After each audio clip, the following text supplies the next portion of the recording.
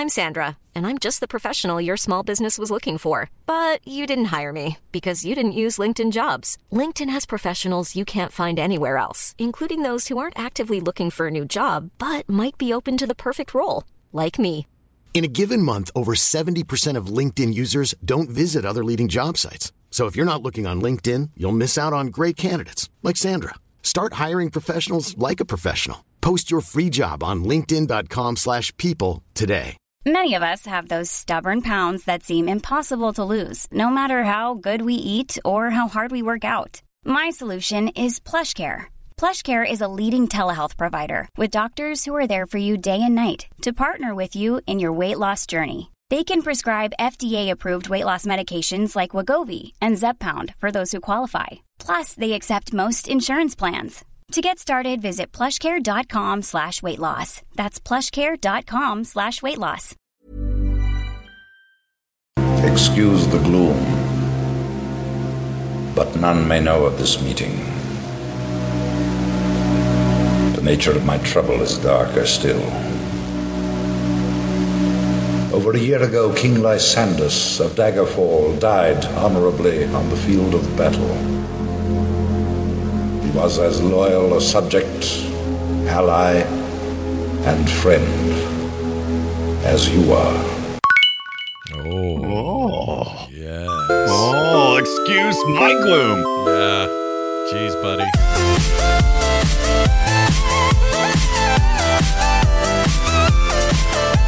Hey, everybody. Welcome to Play Retro. This is where we talk about old-ass video games. I'm Scott Johnson, one of your hosts of this show, and I just got back from 1996, where we were totally cool with pixels over polygons. All right? We were fine with it. That meant our games could be 9,000 times larger than now, and you could stabby longer. All right? You can fit 1,000 Skyrims inside of Daggerfall, so get ready to lose yourself and more hours than you've ever been alive up to this point, just to save Tamriel from ultimate destruction. Oh, man, this place is huge. And I'm your other host, Brian Dunaway.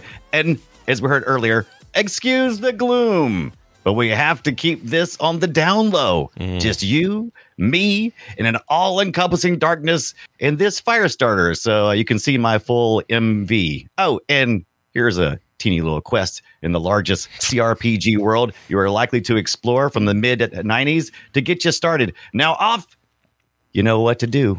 What? You didn't read the 90-page manual? Yeah, you're so screwed. Yeah. Well, I'm off to bed. Fire starter, put it out. Yep. Excuse the gloom. I want a shirt that says "Excuse the gloom." How could I've never heard another nerd? That. Yeah, no one ever says it. I've never heard another nerd utter that phrase to me. Well, what? Think about it.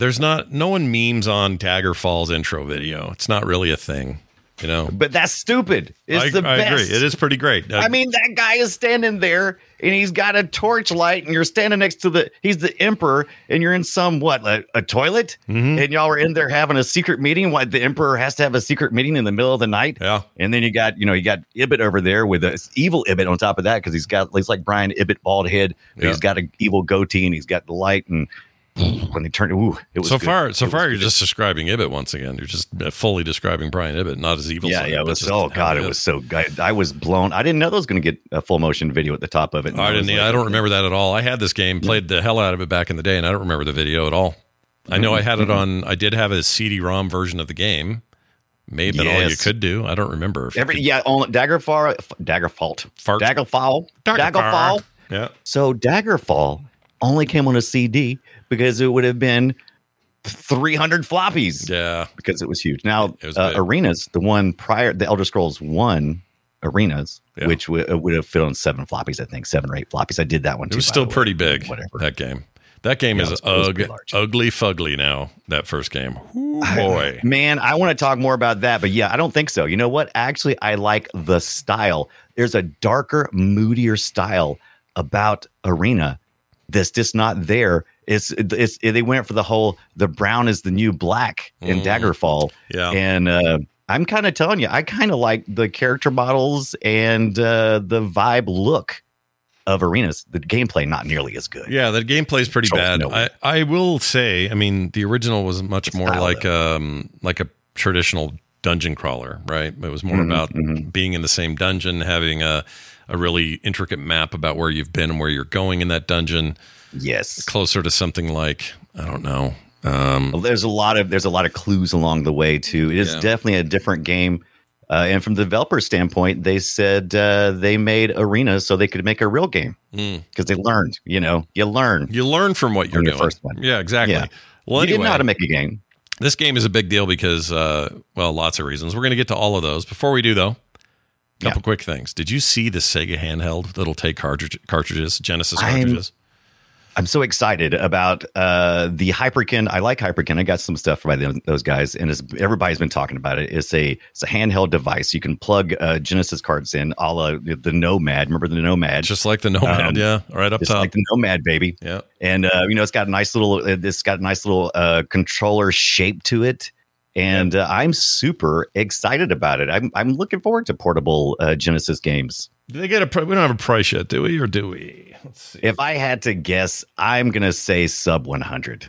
Okay. Hyperkin's they're not the type to really go really hard flash. You know what I mean? You're not going to find too many Hyperkin products that are over $150. Yeah, it probably won't be too bad. And based on this image, it looks pretty good. It looks like, they went with a 6-button controller layout. They decided to make this thing look like a literal Genesis button or a Genesis 6-button controller split in half and then put a screen in the middle. Yeah.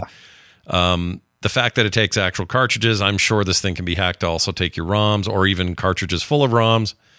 In fact, I'm sure that's the first thing people do is just buy those. Yeah, ROMs. Hyperkin's usually pretty good, and the community around that stuff gets BIOSes out pretty quickly that will probably make the built-in one look like poo-poo. What's the most you'll pay for this? What money will you spend? Oh, I definitely would not go over 125, but I doubt it's going to be that high knowing Hyperkin's stuff. Now, really? I'm a hardcore dummy. So what if it's $100? That's perfect, right? I'd do that. If it's $100, I'd do $100, no problem. 125, it'll be because there's other products on the market out there. Hyperkin's just got the biggest buzz. There's already other handhelds like this that take Genesis carts. They're not as nice.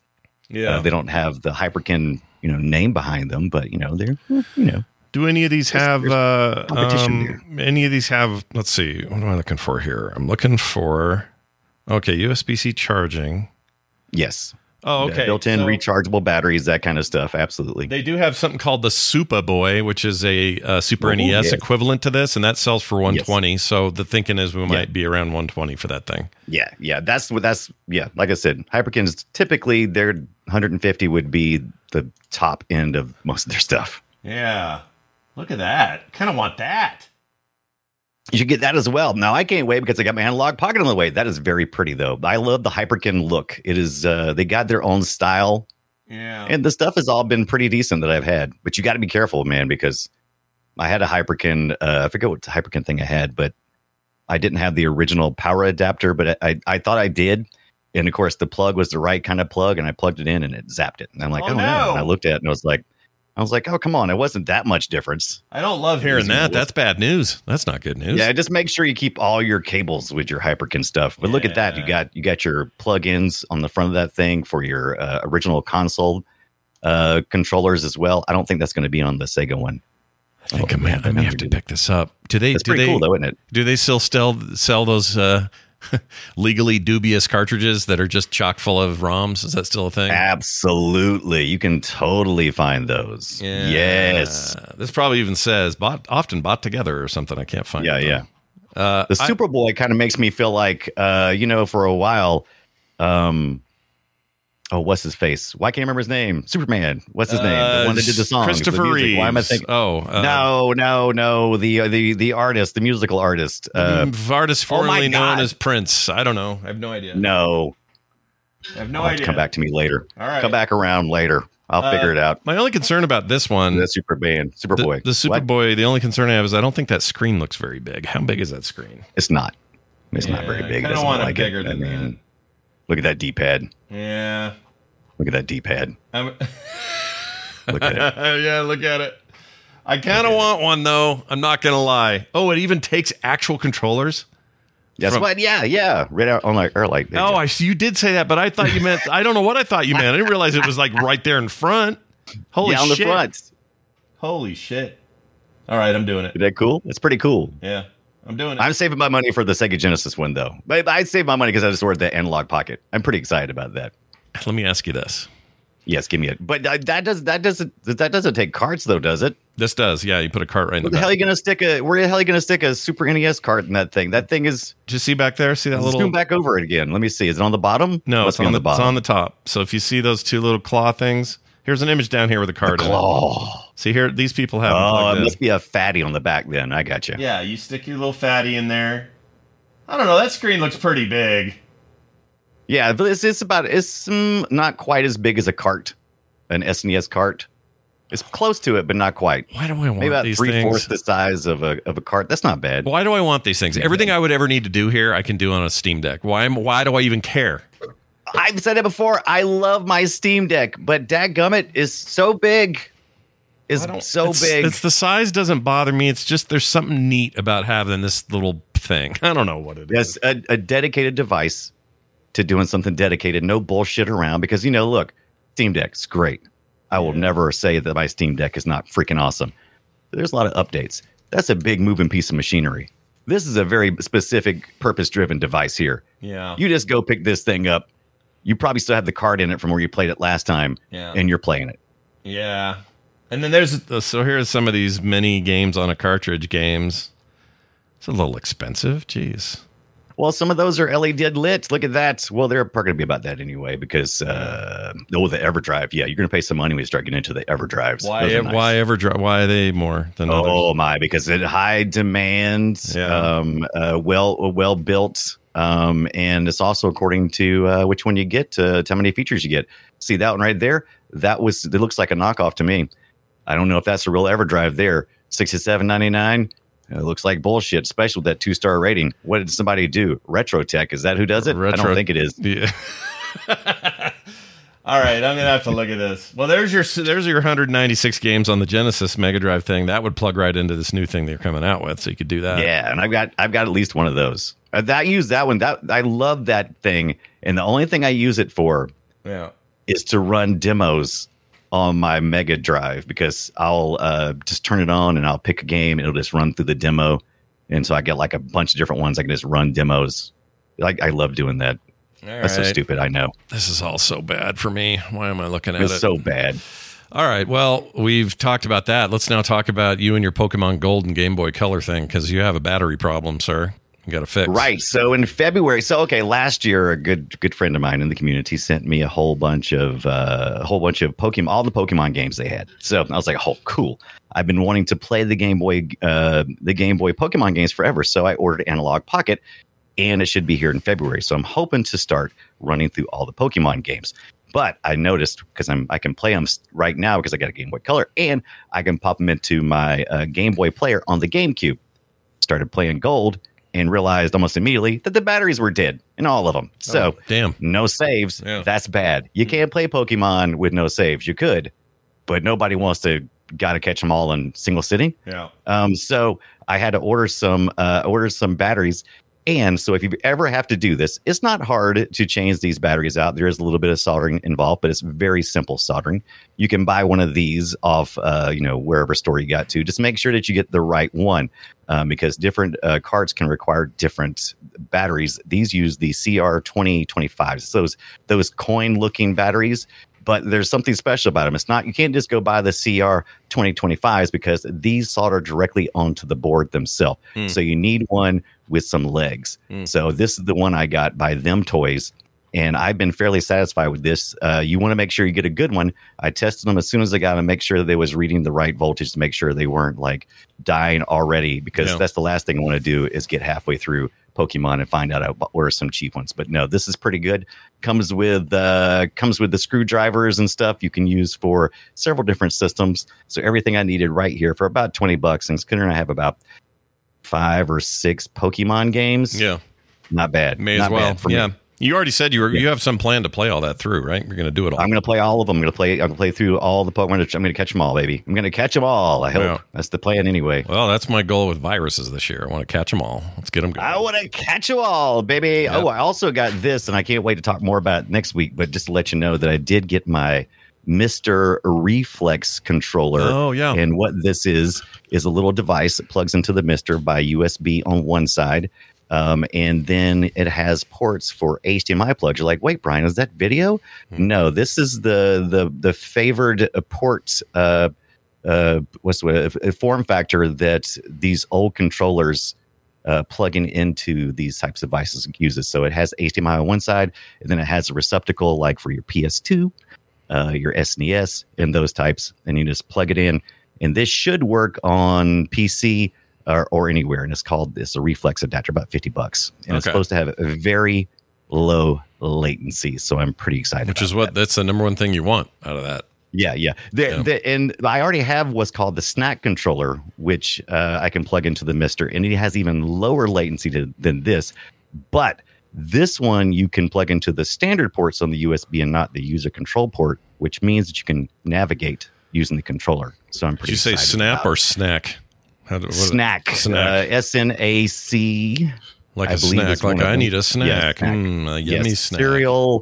Serial number array controller. I don't know, something like that. I'm sure that's exactly it, what you just said. I nailed it. Yeah. No acronym goes away safe from Brian. Mm-hmm. Well, excellent. Let's get into our main topic today. Shall we play a game? We sure shall. We're going to talk about Daggerfall, which is Elder Scrolls 2, or The Elder Scrolls 2. You may think to yourselves, oh, I played an Elder Scrolls game. It's called Skyrim. What are you grandpas talking about? Well, way back in the day, Bethesda, still a young fledgling studio.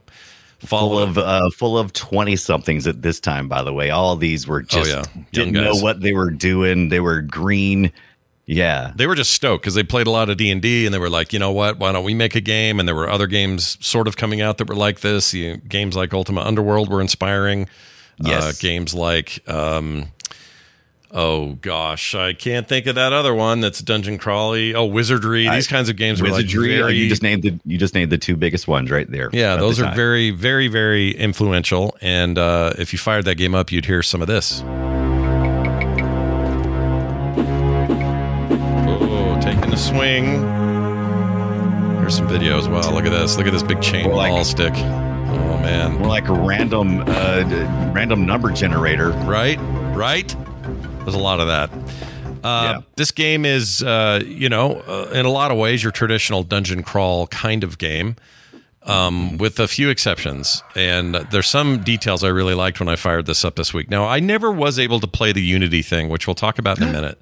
I was only able to get the OG thing fired up and running. I also watched a ton of video.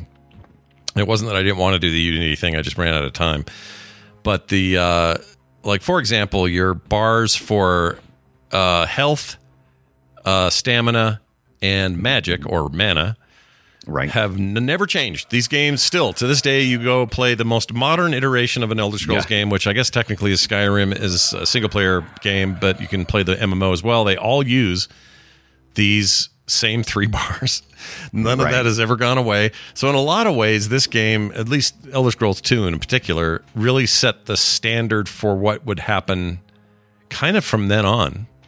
Like, this set the standard for just about everything. I think they used this. So in the beginning, when they did Arena, which is the one before this, they laid out a huge map of this world they wanted to create and invited different, just anybody in the company to come in and kind of lay out their lands and, the farms, anything that they could think of. And they put this on big sheets and they laid it and they put it all into the computer to make this huge, giant Elder Scrolls 2 Daggerfall. And they still use that huge map essentially, with some changes, but for the most part the same. So they've carried, the Elder Scrolls has been very consistent throughout as far as that kind of stuff goes. Yeah, and we've only, we haven't really made that many. 6 is still years away. Yeah. So, 5 being Skyrim, 4 being Oblivion, and 3 being 3 was called Morrowind. Jeez Louises. Morrowind. I thought Morrowind was the first Elder Scrolls game I played, but then I went back and looked, and I'm like, nope, it was Oblivion. And so I had to update myself on that, which means that I still have Morrowind to play, because now I've played Arena, Daggerfall, which I'd never played before this week. Got to still cover Morrowind. Played Oblivion, somewhat. Didn't play a lot of it. Skyrim, played tons of it. Never played any of the, I played a couple of minutes of the online thing. Not much of it. So I had more Elder Scrolls in me than I thought, and I was blown away by 2. I installed the Unity version this week. Yeah. It looked great, by the way. I saw a bunch of your stream. I saw some other archive video, people doing this. It looks pretty freaking good. People have been working on that for a long time. It looks great. Yes, about 10 years. The project leader guy, he had started about 10 years ago. He was making tools for, it was called Daggerfall Workshop. And so he was making tools to deconstruct Daggerfall. And then somewhere along the ways, it became obvious that they needed to put this thing in Unity. And so that's what they did. They took all these assets, and they basically, I still haven't known how to classify it. Is it a remaster? Is it a conversion? I don't know exactly what you would define it as, because it's got a lot of moving pieces and a lot of people involved. I mean, it's modded. It's really just modded to hell and back, isn't it? It's just mods. Well, out of the gate is very similar. The Unity version is out of the gate very similar to the vanilla version, but with some quality of life things like better controls, better interface. So uses the WASD by default instead of having to remap things. But I found with vanilla, I had no trouble. I just remapped all the keys to the stuff that I liked, like I'm used to, and it was fine. So I played vanilla and Unity, and I'll be honest with you, I felt more attachment to the vanilla version, even though I was blown away by the Unity version. With that being said, the Unity version looks a little plasticky is my only complaint. It doesn't feel retro. It feels like a weird skin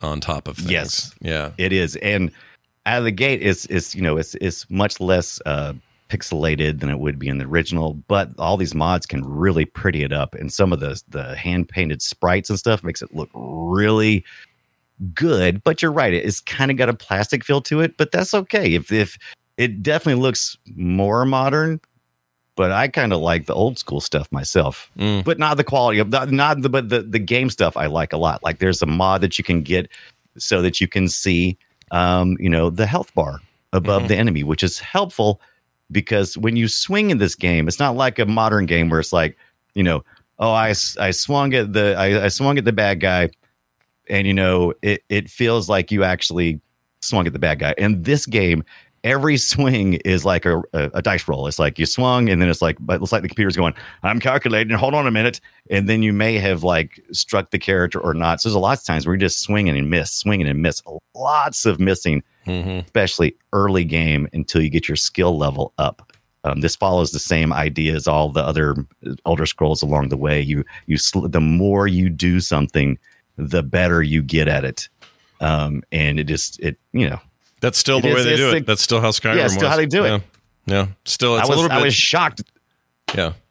It's a little different in the MMO. They've changed that up a little, but it's still kind of the basis of the combat system.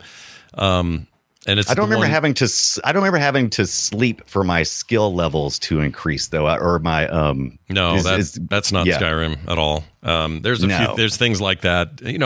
Again, modern iterations on this formula have proved to be popular, and I think that they have successfully succeeded in many of the things that were bothersome about the older games. This Unity conversion goes a long way to help the classic game fit some of those modern conveniences. But for the most part, and I think I'm happy to say this, and you actually played the Unity version. I watched a lot of it. It seems like fans like it, like they're happy with it. They don't feel like this is overdoing it. They've kind of gotten what they want out of a Yeah. Fixed And up I game. think the biggest thing is during this time when the vanilla came out, Bethesda 1.0, which is the version I downloaded and played, it's got some bugs, not super buggy, but it's kind of buggy. They shipped out, they did something that you wouldn't see much of in 1996 because it was such a large game. They would ship out patches on floppy disk. And I didn't patch anything, but the Elder Scrolls 2 Daggerfall, if you're planning on playing the something like 400 hours worth of possibilities, you're definitely going to want to play the Unity version. It's so big, you guys. It's so big. Yeah.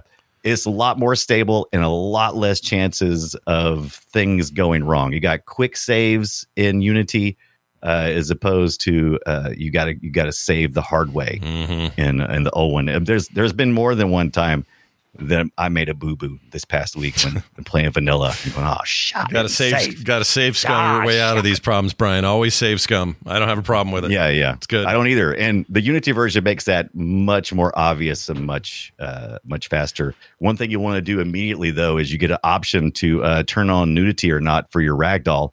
Yep. I recommend you turn it on because you don't want to see that. Yeah. No, you don't want to look at that. Who wants that?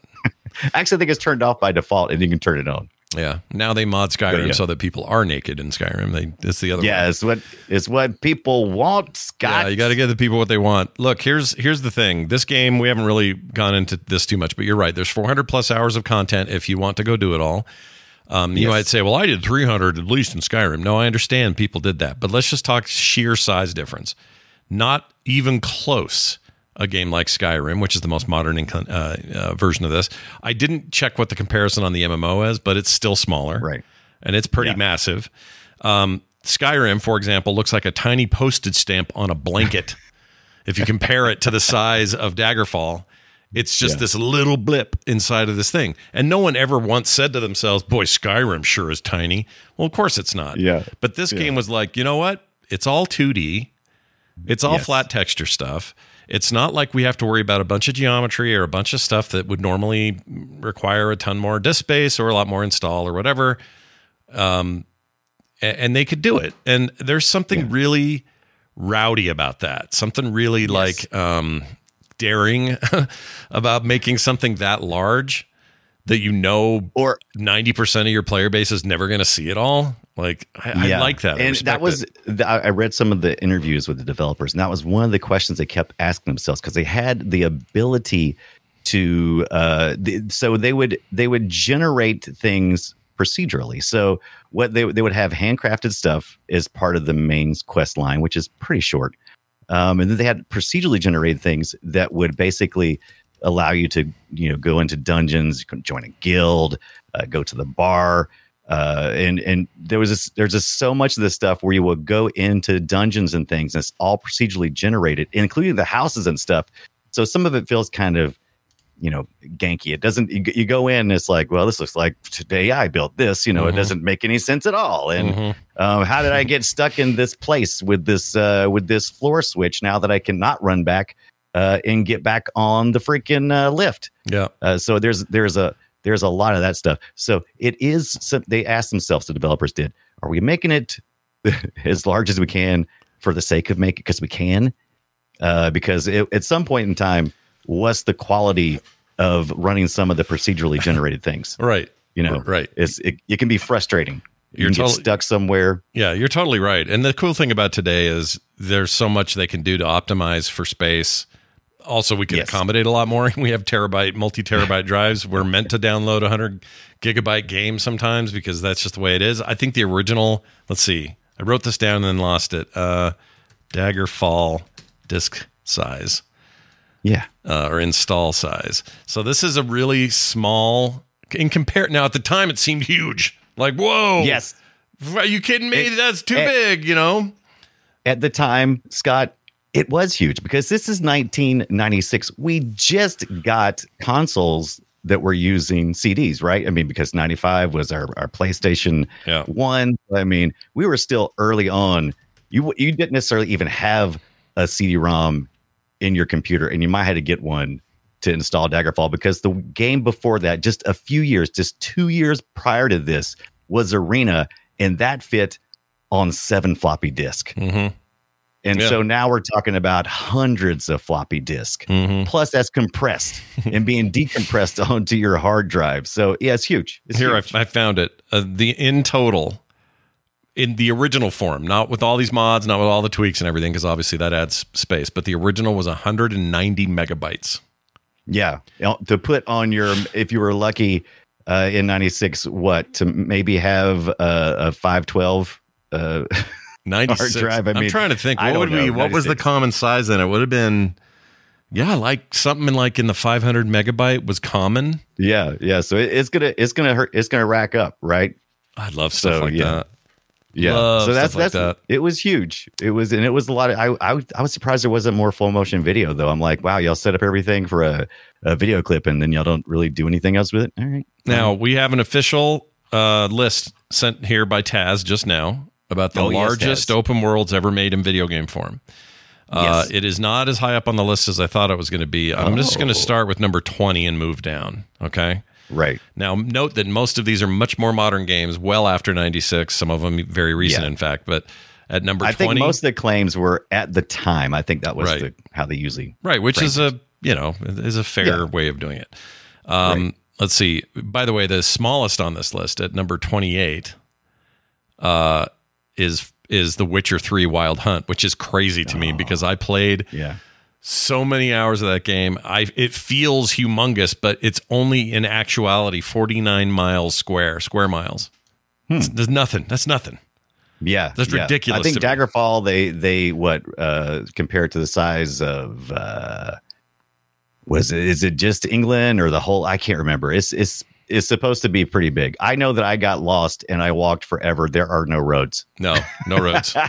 Nope. No roads. Nope. And no helpful signs. No. I mean, No. occasionally it's a kind of story driven thing there is, but for the most part, you are very lost in this game, and you kind of need to know where to go, and you need to have friends who are playing it, and you need to have Usenet access at the college so you can find out all the little secrets and freaking ASCII form. Those were the days, right? Yes. World of Warcraft at number 6 or 26, by the way, at 80 miles is all square miles, and that's insane to me because that game is monstrous. It feels feels big. I think it's because right? you don't get fast travel. Like in this game, thankfully, you pretty much get fast travel out the gate. As soon as you get out of the first dungeon, you can fast travel. It just costs you a couple of gold pieces. As a matter of fact, if you want to live dangerous, you can camp out in the wilderness and it'll cost you no gold at all. Yep. But yeah, like in World of Warcraft, though, until you get a mount or something, you're walking, you're hoofing it. You're hoofing it a lot. Literally for some. It just seems crazy to me. But anyway, here we go. 20 through number 1. Xenoblade Chronicles X, 154 miles. Burnout Paradise, 200 square miles. Now that makes sense that a race car because you're covering so much ground so quickly. Yeah, and you need you need to have it needs to be spread out. You're right. Right. Death Stranding, you played that. 230 square miles at number 18. Nice. At number 17, True Crime Streets of LA. It was an old PlayStation 1 game. I remember that game. I love that game. That is one of the bigger games where they got like all of LA mapped in there. Oh, here it is. PS3 and Xbox 360. I forgot that was then. Anyway, that one is 240 square miles. Just Cause 3 and 4, both are the same, 395 miles each. Those are great games.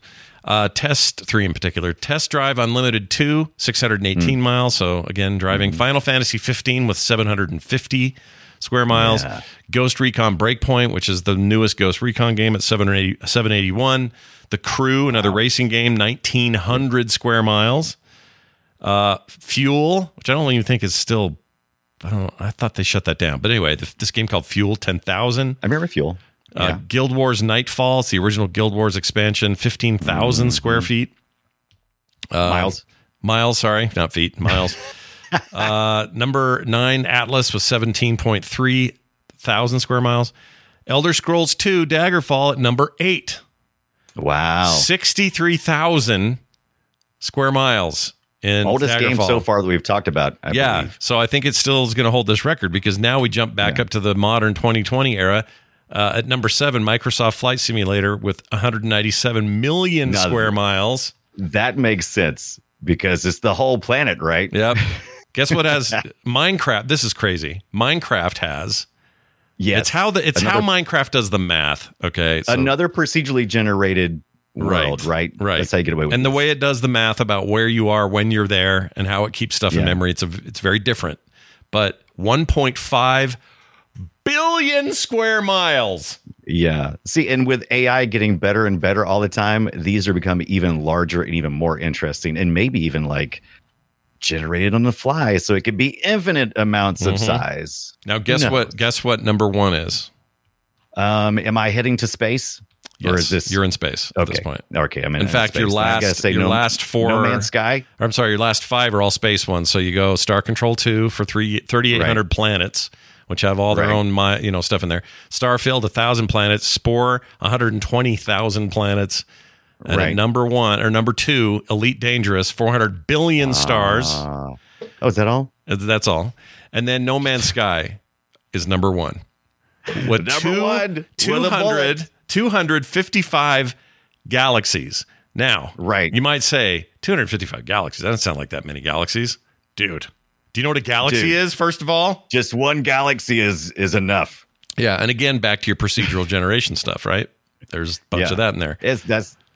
That's where you got to ask the question, because I know like my son Drew, he doesn't care for stuff like No Man's Sky because he feels like it's too sparse. I personally feel it lends itself to the gameplay, and I like it. And so at some point in time, you got to ask yourself, how does Daggerfall stack up? Because I'm sure a lot of people have played it and went, well, I feel like I'm just really just kind of doing the same thing over and over again. Now, sure, the quests seem like they're new, but they're really just, cycled through. And you walk into a freaking, a tavern, and instead of having a bartender behind, a custom, nice little bar or anything, he's just standing out in the middle of the room with his 2D spriteness Doom, where you walk around him and it's like, can I see behind you? Why are you constantly looking at me? Just rotates. And he's got his he's rotating around to follow you. Yeah, real basic stuff. Yeah. But again, that was kind of the standard then too. There wasn't a lot of 3D happening. But the game loop is so much fun. You go in, you get a quest. They give you some flavor text and they give you some directions, and then you have a certain amount of time to do it. And I think this is probably one of the reasons why the time frames are really short. Since you got fast travel, there's a lot of quests they'll send you on, and you can fast travel all the way across Tamriel to do something. And all it'll do is it'll penalize you through time, right? Even though you don't have to experience that time real time, you do get penalized. It's like, oh, you got 43 days, but it takes like 20 days to get there. They want to encourage you to travel when you can, and it doesn't really ding you. Travel by horse, boat. Yeah. How do you get a horse? I couldn't get a. By the way, we haven't talked about. There's a lot of real quick before you get to that, I almost forgot to mention this. The reason I wanted to bring this up: if you take out all space or air travel, then it's the second largest game still to this day. The first being Minecraft, but besides if there was no Minecraft. We go back to 1986 or 1996, and Daggerfall still got its record basically. It's doing it, and the development team. Some of the guys from the original, including Julian LaFay, who is often thanked for being the father of the Elder Scrolls. There's plenty of people involved. Part of a new company called the Once Lost Games. Him and some other developers from the original Elder Scrolls is working on a game that's supposed to be even larger. So they was like, hey, hold my beer. The Wayward Realms should be even bigger. And it's kind of the same idea, procedural generation. And I'm kind of curious what's happening now, because right in the middle of building this, they're doing it in the Unreal Engine 5, from what I understand. Right in the middle of building this thing, they've been doing it for, probably 5-6 years or something. And, all of a sudden AI becomes a huge thing, and it's getting put into all of these game engines.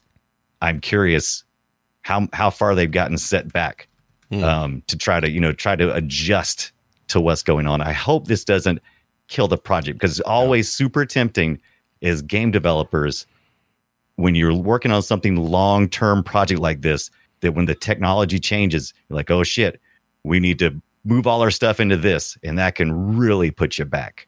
Oh, for sure. Sometimes it's necessary. It's part of the reason. It's part of the reason why everyone complains that Starfield was basically an example of Bethesda relying on that engine they've been using since Skyrim for too long. Like, you need to get with the times, update, less load times, more blah blah blah, whatever, shake it up some, which I totally get, but When you're talking about games the size of the games they make, you're asking a lot. That's a lot. Yeah. And this was not the first time this particular game engine, by the way, that we're talking about with Elder Scrolls 2. This engine is using, they used with the Terminator games, which I never played, and now I desperately want to play because I'm kind of in love with this stupid, dumb X engine. It's pretty cool. Yeah. I kind of like it. Yeah, me too. I kind of like it. I wouldn't mind somebody taking this engine and just building an entire new story, content, characters. Yeah, like I like the look of it. And I don't even mean this Unity one. I kind of like the look of the original. Right. Make that widescreen. Because pixelate all you want. I don't care. Go for it. Right. It feels very similar to like, first of all, I think it was one of the first engines to use mouse look. Thank you for giving us mouse look. God, thank you. We hated it at the time at first, but once we realized, oh yeah, this is the way to go, Doom implemented it. And so you can really kind of see this as a kind of kind of somewhere between Doom and Quake. This engine seems to fit very nicely, and it feels so much faster and smoother. I like the engine. I could do all kinds of stupid things with it. I love it. Yeah, it's cool. I'm I don't know. I've been playing a lot of games lately that just do not rely on fantastic modern graphics to make the gameplay work. Yeah. I guess that's what our retro show's about in some ways. It's like, back when we had less capability, how did we achieve the fun? How did we achieve the sense of adventure? How did we achieve that stuff? And I'm in the mood for new things based on that old way. Yes. And I like, this brings all this stuff. It brings like, you gotta roll for your characters. You get to pick stuff about your characters.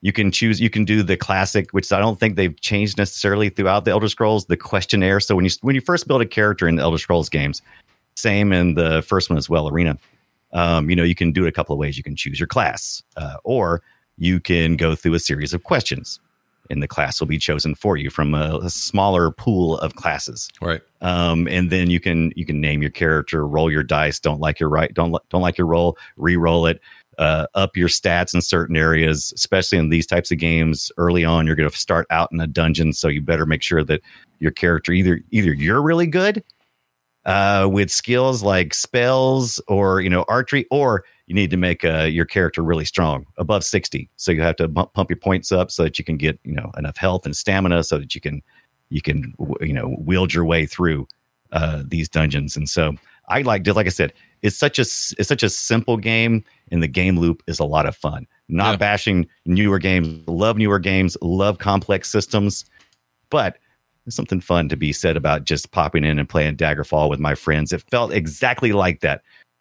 Like when I was playing this week streaming it on Twitch, it felt more like just hanging out with friends and playing games, because I guess maybe the mechanics were so familiar to me that I didn't feel like I had to think too terribly hard about them. Yeah. I didn't feel like anybody was judging me. Well, and this was advanced gainplay in 96, This was breaking rules and breaking new ground and everything else. And I don't think people, I think it's easy to forget that then this would have seemed like, oh, these systems are so deep. And now everyone does go talk to an NPC and get a quest. Every game ever. Everything gives XP. Shocked. I guess if you're listening, you're probably going, well, geez, Brian, won't you just, make love to Daggerfall? Look, I think the problem was I went in thinking Daggerfall was going to be crap, and I was like, prove me wrong, and I felt like it did. And so I got to give it its props for being good. Yeah. But I also recognize a huge amounts of flaws, lots of bugs, some fun bugs to find too. Like I was playing vanilla, and I had rat mining going on. So I found a rat, and he was like behind a crate. And I accidentally turned on pickpocketing. So you can turn on with your function keys F1 through F4 in this game by default. You can turn on what you do with your hands while you're fighting or anything else. You can choose to inspect things or to grab things or to steal. Yeah. And so I accidentally hit F1 and I was stealing everything, and I didn't realize, and I got into a battle with a rat, and he was behind a box, and I kept swinging, but I didn't realize I was also robbing him at the same time. So it kept popping up. You stole 5 gold. I'm like, what? Where'd I get 5 gold from? And then I realized, I'm getting it from this rat. And since I couldn't kill him and he couldn't kill me, but we were interacting, I was getting notes from this rat. He had a note he was sending to somebody. I was collecting gold. I was collecting stealing experience. I mean, I stayed there for a good 20 minutes rat mining, and it benefited my character greatly. I like those kind of bugs sometimes. They're kind of fun. Yeah, that stuff can be fun. I mean, I don't know. Sometimes they're exploits, but I enjoy them while they last until someone patches that crap out. But the game deserves just a ton of credit for breaking new ground and really becoming, well, it was the moment everybody went, ooh, this Bethesda company, this is one to watch. And they were a freaking juggernaut. You know, what did Microsoft buy them for? 30 billion or some crazy number? Yeah. I don't remember what it was. And boy, no, it was a less lot than of these that. games, Can't a lot remember. of the, I think, I can't remember. It was some outrageous number. Totally worth it if you ask me. And I'm glad because it seems like for the most part, Microsoft has kind of, just kind of said, hey, you're doing what you're doing, keep doing it. Yeah. You know what I mean? Yeah. So far that's been good. Yeah. And from the outside perspective. Yeah, and it's also, it speaks to take Unity's recent issues out of the window for a second. Yeah. Unity's very good at this sort of stuff. People converting to that engine to retain something or to improve something. It's pretty rad at that. It is really good. Yeah. It makes me mad that they have to have these, they got new leadership in. Well, the new guy seems better than the last. They needed the last guy was an idiot, and I'm glad they got rid of him. Yeah, and they let backed him in down. a way to they let him into a way. He needed to bring the company to making money, to being profitable at a point where investors could be happy, and so he did that. But at the same time, screwed the system up. Right, the real value, not the money value, but the value of what the product is.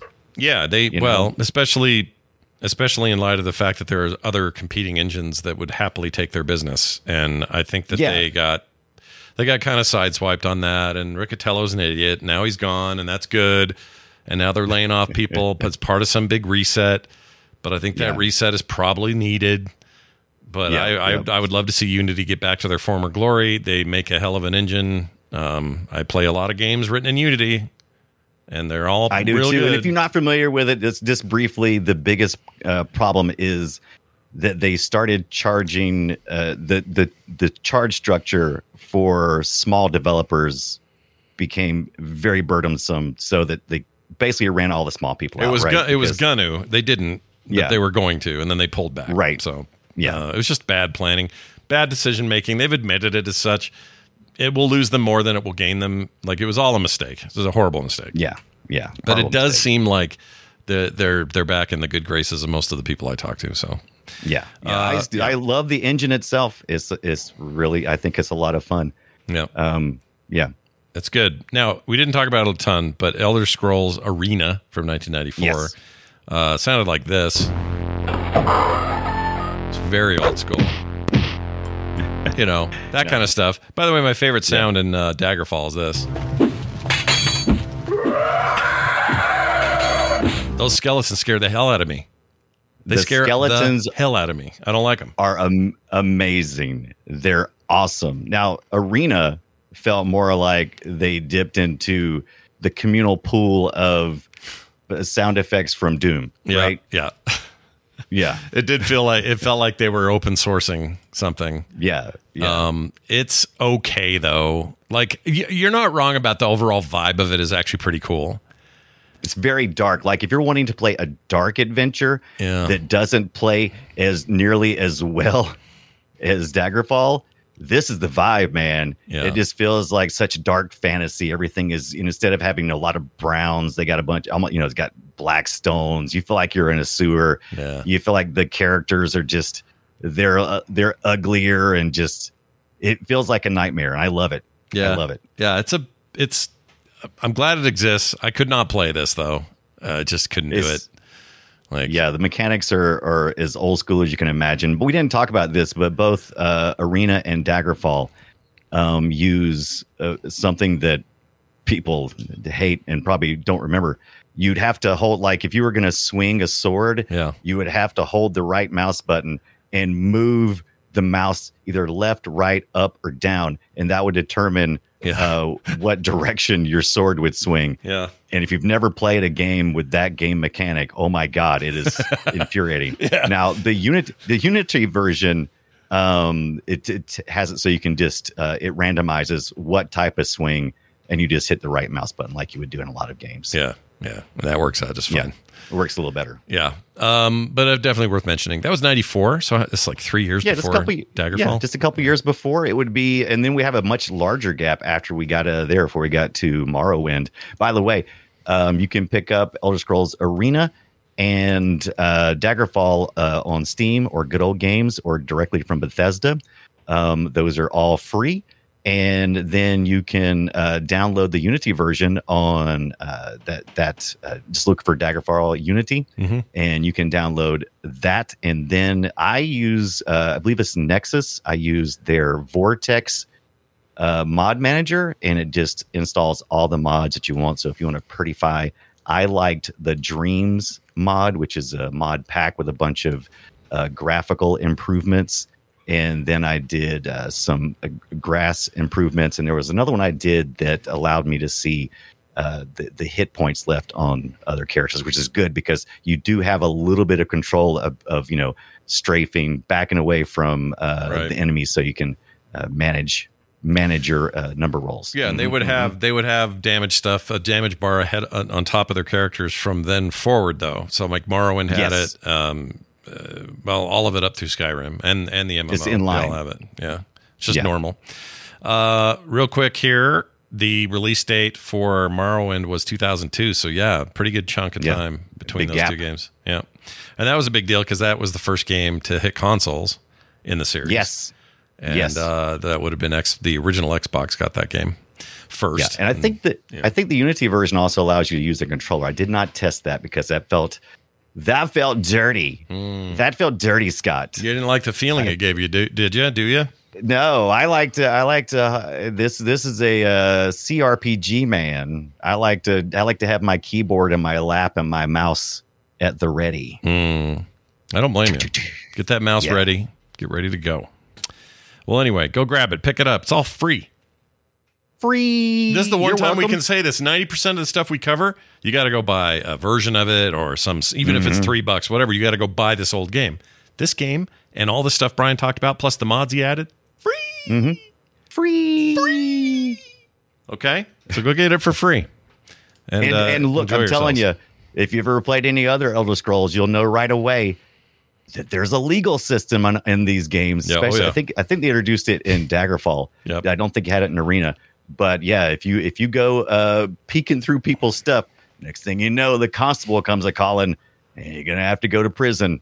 Yep. And I went to prison, and you could plead guilty in Daggerfall, which I appreciate. It's like go ahead. I plead guilty. Yeah, I pilfered through that lady's drawers. Yeah. The way it works in the MMO and ESO, I have to give the money back or anything I stole back. And if I don't have it, they send me to jail. But if I've got everything, they'll take me off the poo-poo list. Right. It's okay. We get it. Yeah. We understand. Go about your way, good Even sir. like Red Dead Redemption 2, you got to go to town and you got to pay out what you owe. Yeah. And these systems are all, I feel like a lot of these systems, they owe themselves to Bethesda ideas back in the day. I didn't realize that this game, when I went to go grab the game off Good Old Games, Daggerfall, it seems like I got the warning and I was like, what? It has adult content. And I'm like, what adult content? It's like, yeah, they're right. I did run a lot of quests where I was killing lovers. It's just like, I was like, really? Okay. I don't remember there being much in there where I was like, ooh, a very adult content. I mean, I don't know. You wouldn't. In 2024, you're probably not going to be shocked by anything that happens. But yeah, I could see where some people could be modest. I mean, you certainly can't be upset about those ragdoll nudities. I mean, it's ridiculous artwork. I mean, it'd be like being mad at somebody drawing. It's not even good artwork. It's all kind of bad artwork. It's kind of, it's what it is. It's 90s artwork. Everything from 90s games like this back then looked like your stoner friend in detention scrawling it on his desk. And it's fine. Even early Blizzard, that's all that stuff looked like. Everything looked like. Yes. And it was cool. It was metal, right? It was metal as hell. But everybody wanted to draw Eddie the Beast on everything, and that's how we made video games in the 90s. It's just the way it worked. We didn't talk about the music. The Unity version has some nice upgrades to the music too, but oh man, even the OG Daggerfall music is just so delicious. A tradition they would carry forward to all the Elder Scrolls and the Fallouts for that matter. So yes. And just one little cherry on top of all of this, I was at the thrift store and I didn't pick it up when I first saw it, but they had a PS3 version of Oblivion, and then they had a Xbox 360 version of Skyrim. And I walked away and I was like, maybe I should have got those. It's not really quite retro, but maybe. And it was only like $5. And I started reading and I realized that the Skyrim version on the Xbox 360 has Kinect support. Right. In what way do you say?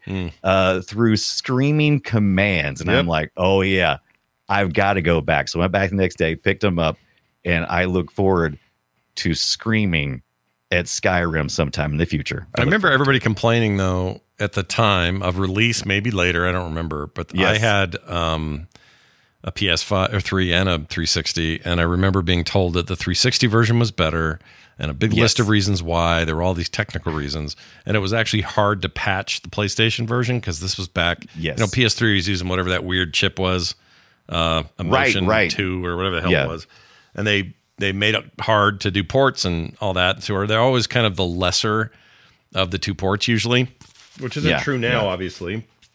Obviously, now they're kind of on par. They're both using x86 hardware and architecture and similar GPUs and all of that. But back in the day, that wasn't true.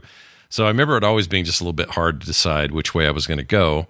And then when I finally got the PC version, which is where I should have done in the first place, that was the way to go. I mean, I can still mod that version. I still have that version on my hard drive, Yep. Yeah. That's the way to go now. PC Master Race, but I do like being the PC Master Race. And I like being poked fun at in memes where it says, PC owner bragging about their $2,000 machine, how it kicks $500 console's ass. Yeah. Duh. I don't get cocky about it. I just often find that, this was better. This is a better way to go. Yeah. That's the thing. If you have the option, then I would take it. If you're financially capable of doing it and it fits into your budget, do it.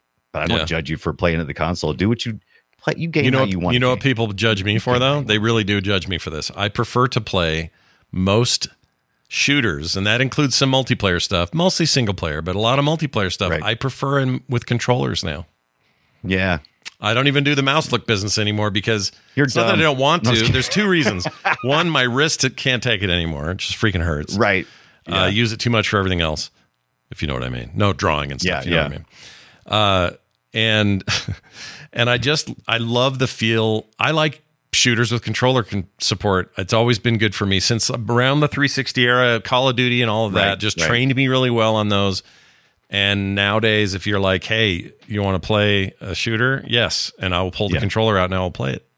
Because that's how I like to do it. This is not a problem, Scott. You're fine. You're fine, Scott. And the reason why is because those people who complain about that, they want to play at a competitive level. And in order, there's no arguing that the mouse is going to be a superior first person shooter tool. However, you're like me, your machine is just not a dedicated game machine, and this mouse is not, super scaled in to fine controls. So this is just a standard gaming mouse that I don't use like a gaming mouse, but I will play games with it occasionally.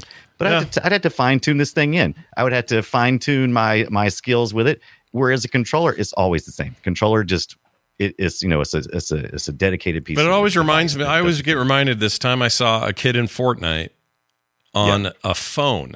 All right, he's playing it on an iPhone, an older iPhone. It's kind of choppy for him. Now, kids are an anomaly. You can't count them. Go ahead. And he's playing this thing, and he's touch screening everything, and he wiped everybody out multiple runs in a row. And he was playing with people that were on controllers, and he had controller play, he had keyboard and mouse play, and he was still dominating these fools. My point with all of that is, could somebody conceivably beat him with a PC if they were good enough to beat him? Yes. Only if they were another kid. You can't compete with child reflexes. Well, yeah, that's true. You can't do that anyway. Can't. No. Can't. Yeah, what I was doing in Doom and Quake, I don't do that now. Yeah. No. I'm not like I said, fast. when I used to play at a point where I was playing competitively only in the aspect that I was playing against other people online that I wanted to beat. Not that I was trying to win prize money or anything like that. Then I would, I had the best mouse for gaming, and I had it all tuned in and everything. And I had my refresh rate on my monitor just right. I had everything, because you had making sure your latency is just right from your input devices to your network to your monitor, so that you got the maximum edge. And I don't play competitively like that anymore. Yeah, but even then, what was your win rate? What was your standing? Do you I was even okay. know? Shoot, when Quake Arena was around, I was tops, baby. Yeah. I was at the tops. Really? I would always, I would be. Shoot, man, we talking about. We should fire a rail gun. We should fire Give up me some a Quake rail 3 gun. Arena. I'll destroy all you mothers. Let's do it. Let's open up a multiplayer game of Quake 3 Arena, and let's see how you're doing these days. I mean, man, when I used to have 12 hours a day, I would stay up until freaking 3-4 in the morning play. That's all I would do, man. Yeah. Of course, I was good. I was dominating. Those are good times. I love that whole era, man. That era of shooters, dude. Unreal Tournament. I played Unreal Tournament so much that I almost dreamt in it every day. I played it so much. You're doing good at a game like that when everyone's calling you a bot. Yeah. Or cheating or using that bot. If you're playing at work on a LAN like I did, and I would dominate people in my office, they would get so pissed. Yeah. So pissed. That's how you knew you were good. Because they were that's the reason why it got much better when you start being able to see everybody else's ping. It's like, oh, good. Okay, so now I see why Scott's kicking my trash. Absolutely. Were you playing Quake? Like you were doing any of that live Quake stuff, Quake Live, whatever it was called back in the day? Quake 1? I did a little bit. Yeah, I did a little bit of Quake Live. That was cool. And I think it was tied into, my memory's fuzzy, but it seems like GameSpy had some connectivity through that, and you could just launch your games through that. Right. That's when things started getting weird. That was a weird I forgot to tell you that, did I send you some footage of this too? So I was playing Daggerfall Vanilla using an emulator called 86box. You can run it on your PC. And I was emulating I believe a Pentium 2 200 MMX with 32 megabytes of memory. And I was using a Sound Blaster compatible card and so on and so forth. Anyway, looks amazing, including it can use some GL shaders from OpenGL, the GL shaders, so you can actually make it look like it is, got it's got the curve on the monitor and stuff, and lines and everything, scan lines. It was an amazing experience. Really, if you got the foolish time to play around with some retro games, and you get a chance to use 86box, which PC emulator, I think 86box is a branch of that, and it's being kept up to date as opposed to PCEM, which is not being. I don't think it has any latest updates or anything. It's a solid thing. I send it to you. I can just zip the whole thing up because it's a virtual machine, and I just send it to Scott, and then Scott can extract it, and he can launch Windows 98 Second Edition. Yep. And I even included the proxy server, what's called ProtoWeb. That's a project we've talked about in the past. Oh, right. Where from 95 to about 2000, there's a project called ProtoWeb, where they're recreating the internet from archive and people who actually worked on the websites. Yep. And you can go to Bethesda from that time frame, and go to Sega from that time frame, and it's just it was a complete Windows experience. The old websites for those companies are amazing. They're so amazing. Yeah. They're terrible, but they're great. You guys, I looked up some Daggerfall tip guides and stuff while I was on the ProtoWeb, because I wanted to get the genuine experience. I looked up some interviews from that time period to see what people were saying about Daggerfall. Yeah, those were the completely days. Encompassing experience. Yeah, it's an amazing thing.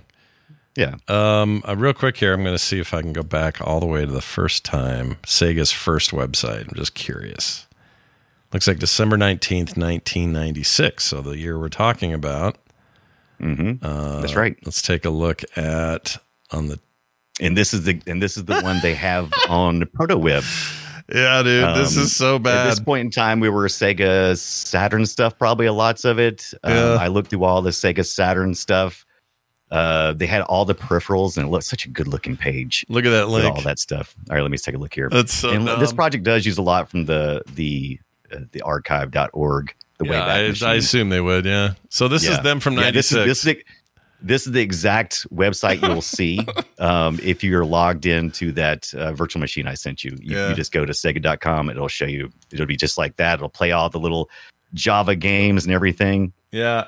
Straight through your IE, 6, I believe, or your Netscape communicator or navigator, as it may be. Yeah. While you run Shoutcast. Yeah. Some Shoutcast on your WAN amp. It's whipping the llama's ass. That's right. I went full in 90s this week, baby. I'm skipping back to other dates and I can't find them all, but no, it's probably pretty early.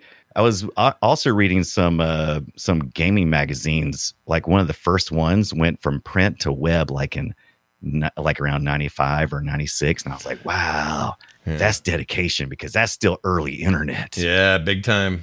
Let's see. The year is 01. They're showing off Quake 3 Arena, funny enough. Yeah, that's what I would have been. That's the reason why I wasn't playing Daggerfall, because I was over there playing Quake 3 Arena. Hell that yeah, was my you were. jam at the time. Hell yeah. That game was great. Although I was more of an Unreal Tournament guy, and I would make fun of people like you then, because for whatever reason, it was like Coke and Pepsi. I used to give people crap about it. I went to Unreal Tournament as well. I played both. Like I said, I was doing nothing but first-person shooters at the time. I mean, they were Armageddon and Deep Impact that year. They were these two games from these venerable developers. Everybody was excited about it. And Unreal Tournament was a massive upgrade from Unreal. Yes. Whereas Quake 3 Arena, in some ways, was a step back. It didn't have a proper campaign. It was just like multiplayer only. Their bots weren't as good. Like, there was all these complaints. But the actual, like, head-to-head arena gameplay was amazing. It was really good. Yeah. I was mostly playing it for just loyalty reasons at the time, but I definitely understood. I definitely looked at Unreal Tournament and played it a bunch as well. Wasn't as good at it, because I think I started a little bit later than some people. So yeah. I do. I went to where I'm the winner. I wanted to be the big fish. Yeah, you are a big fish in a small pond. All right, that's right. All right, well done. Let's move on to a little game here called Guess Our Game. Destroy it. This is a game we play where we tell each other the platform, publisher, year, and any other information we think is pertinent before we play the audio, and then the other person has to guess what the game is. Now, you can ask 3 questions once that happens, and that's all you get to guess your game. And if you get it wrong, well, then you're a big dummy, and if you get it right, then you're smart. Wait, that's not nice. Well, it's not nice at all, but it's up to you. I'm a big dummy. Big dummy. Christ. Big dummy. Last week you had a good week. Both of us did. We both got it right. We did. We did good last week, didn't we? Yeah. Yeah. Let's see how you do with this one. This is an arcade game. It is from the year 1991. It's one of my favorite arcade racing games, or at least I think it was at the time. I think today I'd probably think different. But anyway, the genre is racing. And the publisher here in the States is Atari. In Japan, it was published by Namco, if that helps you at all. Namco. Here's your audio.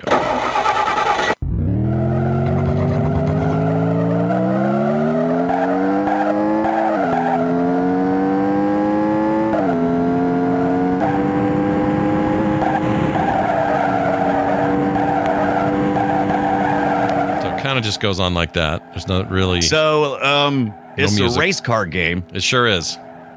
Now, if you had said Sega, I would have, but it's not. It's not.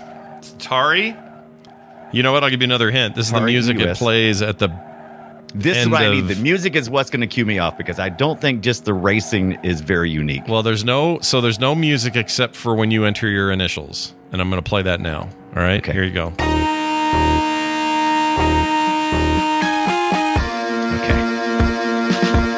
Give it a sec. It's rocking here. Yeah. I think I got it already. Really? You already have it. I don't even know what to say to that. All right. What do you hear there? Because I played this not that long ago. Okay. But let's guess some other things. All right. You got 3 questions. I've got guesses, right? Okay, here we go. All right. Was it more of a let me think. How do I put this? 91. Choplifter? No. Was it Choplifter? No. Was it did you have any guns? You had no guns. Oh, you didn't know guns? Yeah. What kind of racing game is this? I know. I prefer give me a gun in a game and a driving game. I'm with you. All right. But it didn't have that. Would this have been a lot of screeching, as you can tell. Yeah, I know. That's what I was listening to. Would this have been, let's see, I'm trying to think of what. Okay, so do you have to avoid any obstacles? Other cars and tight turns and things like that. Tight turns. So there's not like boulders falling like when you're going around. No real environmental stuff. risk. Okay, No, all right, not really. So that's 2 questions, by the way. We got one left.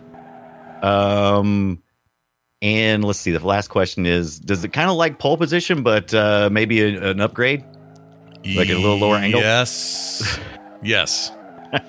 Yes, it's like you start at the starting line, you get a beep, beep, boop, and then you go. Beep, beep, boop. And then very simple race game. You race, you try to win. If you don't, you put more quarters in, you race again. Yep. Is this 1991's Atari release of Hard Driving?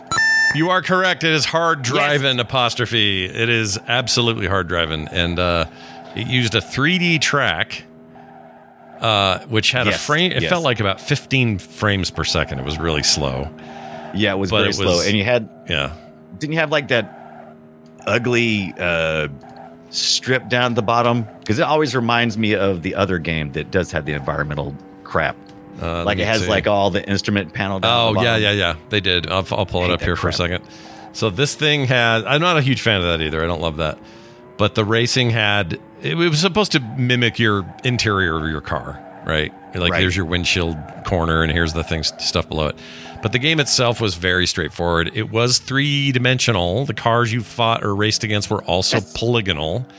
So that's the one. Yeah, in some ways it's very innovative in just a few technical ways, but for the most part it's real basic. You don't do much. Yeah, it always reminded me of like I was like, oh, this looks like Virtua driving. Yeah, a little bit. Virtua Racing is later, but it was so much better. I mean, it makes this look like grandma. It's real slow compared to that. Yes. But this would be, if not the first, one of the first that featured, polygonal roads and objects and buildings and cars and all that. The only raster images or pixel images are the backgrounds with the mountains. That's it. Yep. And I think the control panel down there as well. Anyway, I put a lot of quarters in that piece of shit.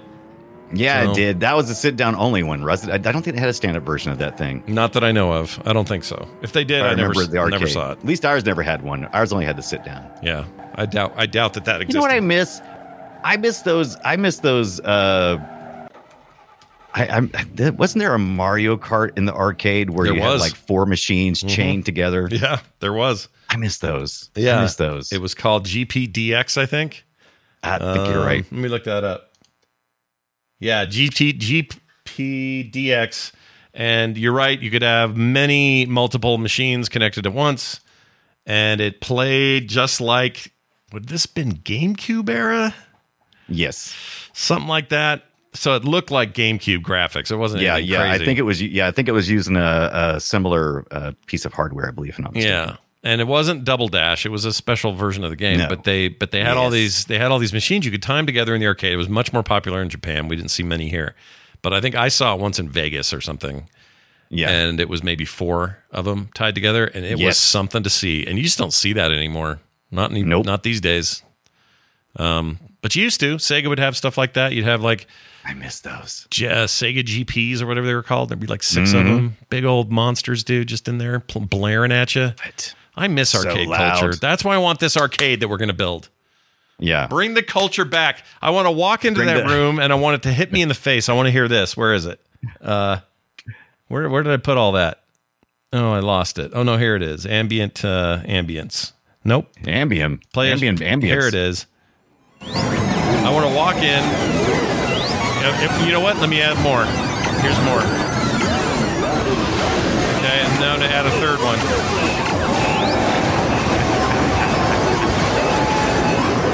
Ryan, I want to walk in there and have it hard to hear. That's what I want. I know, right? What? I can't. What? We got to go to the back room. I can't hear you. What? Yeah, meet me by Rygar. What? Where's the Rygar? I mean the joust machine? Oh, man. You don't know what that does for me. That just makes me feel good to play that. We had a huge arcade down at Myrtle Beach that was right there on the Strand, and it was right in the middle of everything across from the pavilion. And it always had jacked up, supercharged type games like this. It's like, holy crap, I've never seen this down in Aladdin's castle. Yep. It's just huge groups of people just jumping in there and having a freaking great time. Yeah, it's amazing. Love that stuff. Miss it terribly. So everyone donate a couple of $1 million. That's all we need. Yeah. We just either need one person, to donate millions of dollars, or millions of you to donate just $1. Yeah. You know what? One person, $2 million. Done. Yeah. 2 million people, $1. Done. Yes. Done. Or if you can't do that math, 1 million people, $2. And you know what? There's a handful of you in our community I would immediately hire to help run the place in a heartbeat. Yeah, so donate it, and then you get a job. You know what? We would hire Taz to do all the art in the place, like all our signage, all our rad. God, yes. Oh my gosh. Can you imagine? We would hire, I would hire personally, Zoe Brings Bacon to come and help run it, to manage it. She would be serving all the bacon, we'd serving pizza with bacon on it, and then bacon with pizza on it. We'd have live shows upstairs. Yeah. We'd have Tonda. room. Tonda's got to be there. Bring Tonda in. All the good people. Give us warm welcomes. He can be the greeter. Giving everybody uncomfortable greetings. You don't even know how quickly I would pull the trigger on this if I had the money. I would do it in a heartbeat. I wouldn't even think about it. I know I went off on this last week, but it's all I can think about. All right. It's probably not going to happen before I die. Let's move on to yours. Brian, you got a platform here to tell me about. What are we doing? What's the deal? Absolutely. So this one's a little different this week. The platform is started out on the Mac and the Pippin. The Pippin. Remember that thing? Remember the Pippin, the Apple gaming console, which we promise we'll make a show on that one once we get our hands on a Pippin to really give it the run through. Love the Pippin. Years are 95 and 96. Mac 95, 96 on the Pippin. And I will tell you that it went to other consoles too. This is a first-person shooter, and this comes from the publisher, Bungie. Okay. Bungie. All right, that gives me an idea, but we'll see if it's what I think it is. Here we go. Now, you may have, I've never heard of this one until recently, and I've been playing it, and I really want to do more. Okay, let's see if we can figure it out.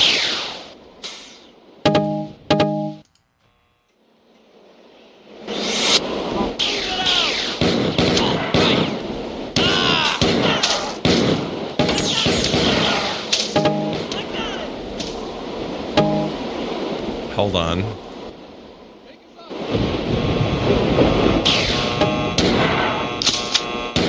I'm sorry, what year did you say? 95 and 96. 95, 96. Okay. Those are North American dates.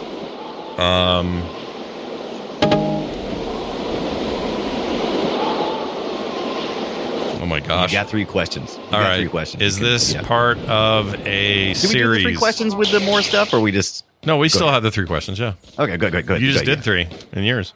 Okay. Red on Airlight. Why don't you tell me, is this part of a series of games?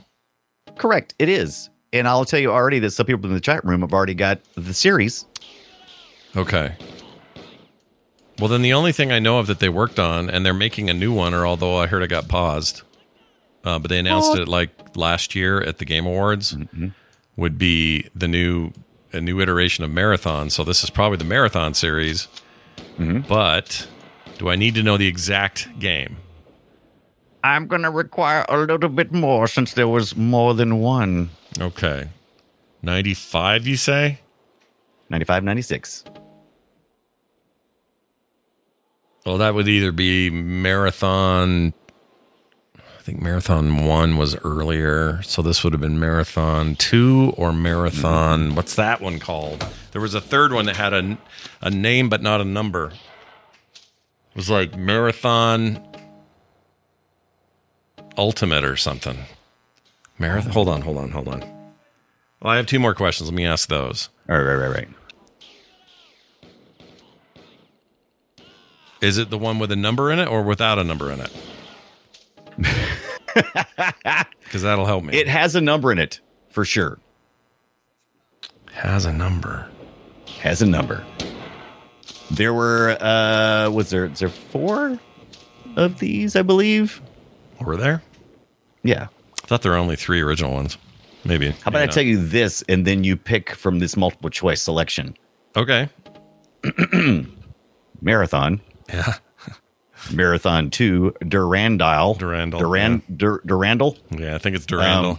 I think. Super Marathon or Marathon Infinity. Oh, that's the one beyond. I'm thinking of, is because Infinity, not Ultimate, Infinity.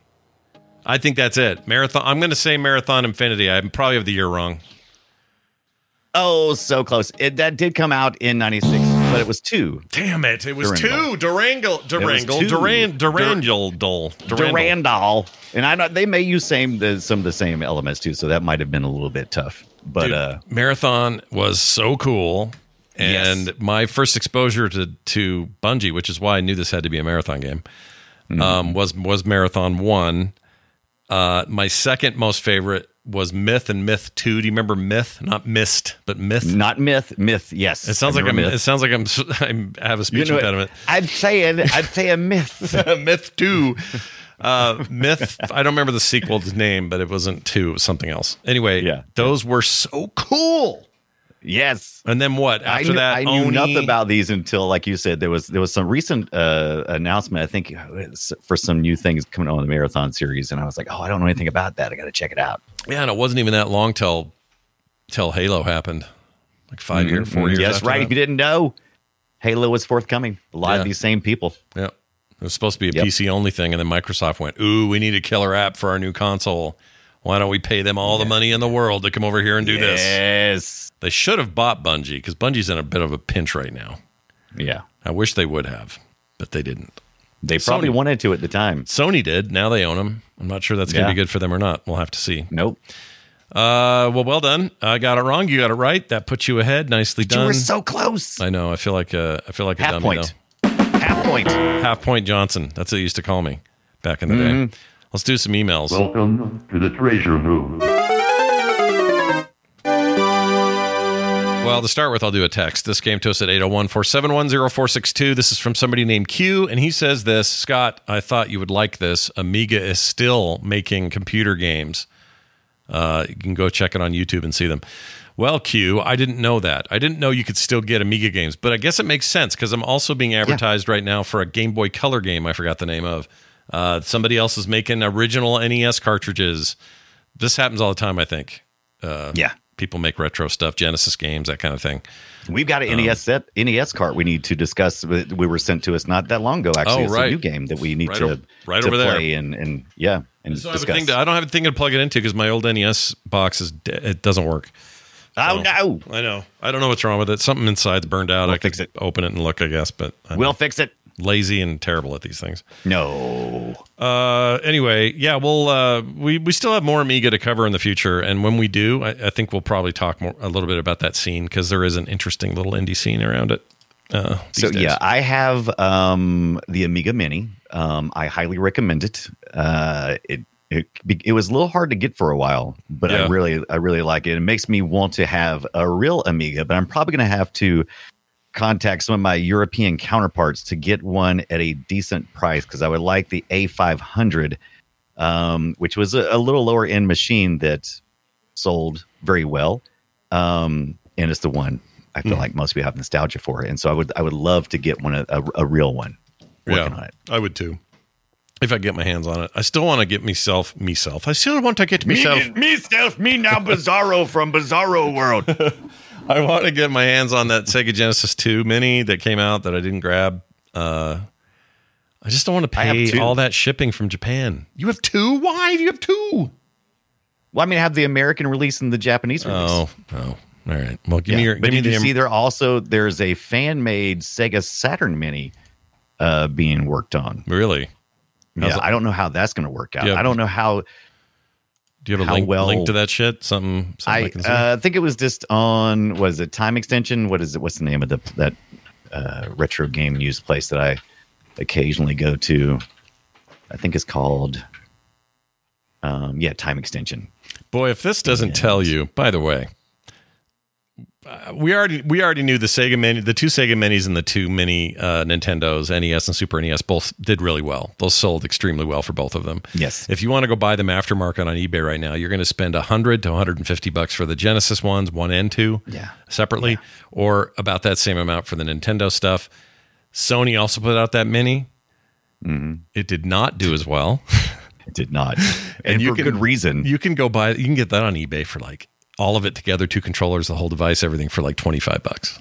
Yeah. It's embarrassing. For good reason. That's embarrassing. For good reason. It is embarrassing. If I was Sony, I would be embarrassed. That's lame. And you think they would try it again. They won't. That's not Sony. That's not how they do. I posted the link to the timeextension.com article about a fan-made Saturn Mini in the Discord server. I also posted a marathon reveal trailer for PlayStation Showcase that was about 7 months ago, just as a follow-up on that. Oh my gosh, look at this thing. Chat room, I want this Saturn real bad. Are you kidding? That looks amazing. I almost pulled the trigger on, almost pulled the trigger on a Sega Saturn Virtua Fighter stick just a couple of days ago. I'm still thinking about it. Can I get just the control? That's hilarious. Have you seen the Game Shark meme thing? I love that. Was a related article. That's pretty good. That was hilarious. But I want this controller. Something fierce. Yeah. I love that controller. I'm really jealous of the Japanese colors. Yeah. We just got the plain old black version of the Sega Saturn, which is fine. But I love the two-tone kind of gray, dark gray that they got in Japan. Agreed. A lot of the Japanese stuff, we've talked about the Famicom and Super Famicom a lot. I love their color schemes. Totally cool. Yeah, so good. And my God, they got all the good colors for the GameCube. They got like that orange spice stuff and everything. Oh, so yummy. Yep. Yep. Good stuff. Thank you for that. We also got a quick email here from Greg, or GFR3003. I'm not sure where he uses that name, or GMF rather. He says, "Hey, big shooters." I think that's us. We're both big shooters. Yep. Says, you briefly mentioned the Taco Bell contest back in the day. I am a Taco Bell winner of an Xbox One X from that promotion. What? I know, right? He says, that is legend, wild. He says, the legend goes, after a D&D session, we gathered at our local TB, that being, what's TB? It's Taco Bell. Oh, Taco Bell. I was thinking, what I was thinking of? Is tuberculosis? No, I was thinking of what was the old EBs? What I was thinking of, Electronics Boutique. Yeah, it threw me off. Anyway, he says, we gathered at a local Taco Bell for some Mexican eating. I grabbed a box, punched in the code, and sent back a link that was getting a bit nosy for the contest. Next, I received a confirmation email. I looked up from my phone and said, I think I just won. Received it 6 days before release, had keys for Forza and a bunch of DLCs. Box had a sticker on it and a nice corporate letter enclosed. Pixar didn't happen. Keep playing retro. Congrats on 100 episodes and counting. I guess that's a ding or something like that, says Greg. That's pretty great. Dude. That is amazing. Oh God, that was like the dream. I ate so much Taco Bell, not with the One X, but man, trying to get one of those original Xboxes, man. Yeah. God, I ate so much taco. Yo quiero Taco Bell. Yeah. I used to go to Burger King just to buy those $5 like Sneak King and yeah, I love the Sneak King. I got a couple of those on hand actually. Those are hard to come by. You could sell those for a bunch, I think. Oh, really? Yeah, I wouldn't doubt it. Probably certain ones because it's how they always do, right? It's like we've got plenty of these, but only have 2 of these. Yeah, and then it turns out you've got the plenty of ones. Yeah. Anyway, thank you for your email. playretroshow@gmail.com is where that came from. And as I said before, you can send us texts and or voicemails to 801-471-0462. Our next discussion will be all about Sonic 3 and Knuckles, or Sonic and Knuckles. That's right.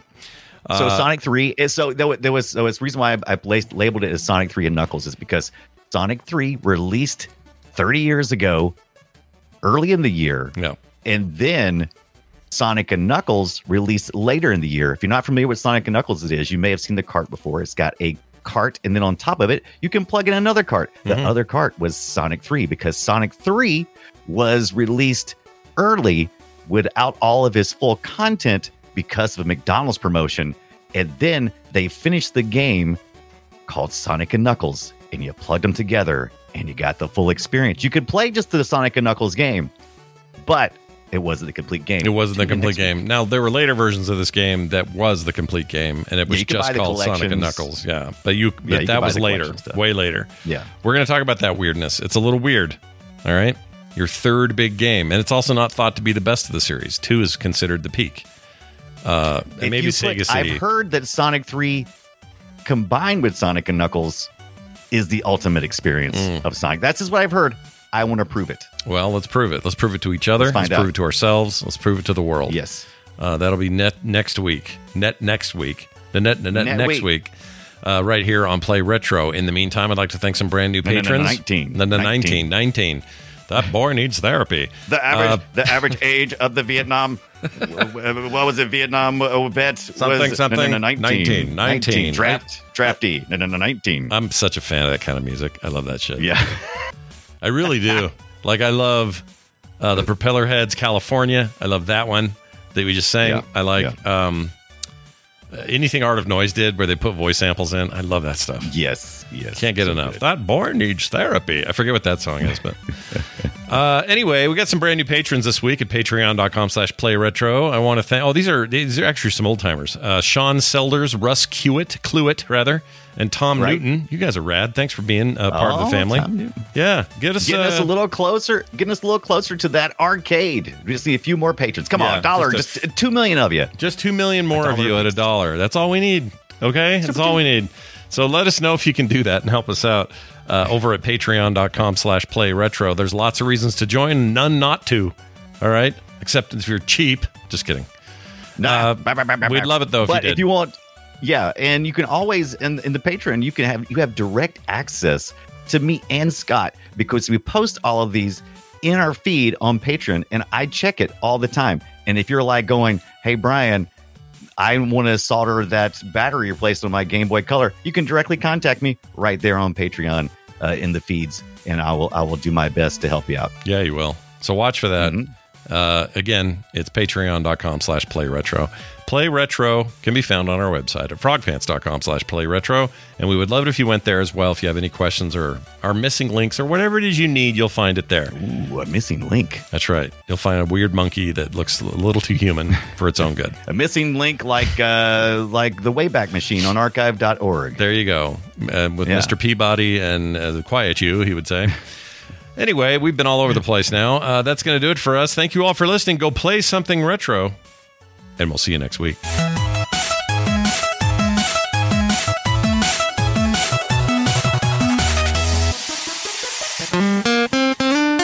Get more at frogpants.com. Excuse the gloom.